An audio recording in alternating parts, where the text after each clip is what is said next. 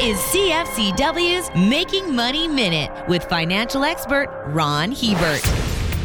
Christmas holidays can be a tough time for people financially. They often throw caution to the wind and spend way more than they'd planned. This leads to the inevitable depression when bills start arriving in January. One area that is an easy fix is the exchange of gifts. It often gets very competitive and expensive as we try to outdo each other. It's much easier to have a frank discussion with the people you're going to spend a meaningful amount of money on and agree to a practical amount or ceiling that you won't go beyond. This will keep Christmas fun and avoid the debt hangover that typically follows. For more information, listen to our Making Money show hosted by Ron Hebert and Gord Whitehead at letsmakemoney.ca or cfcw.com.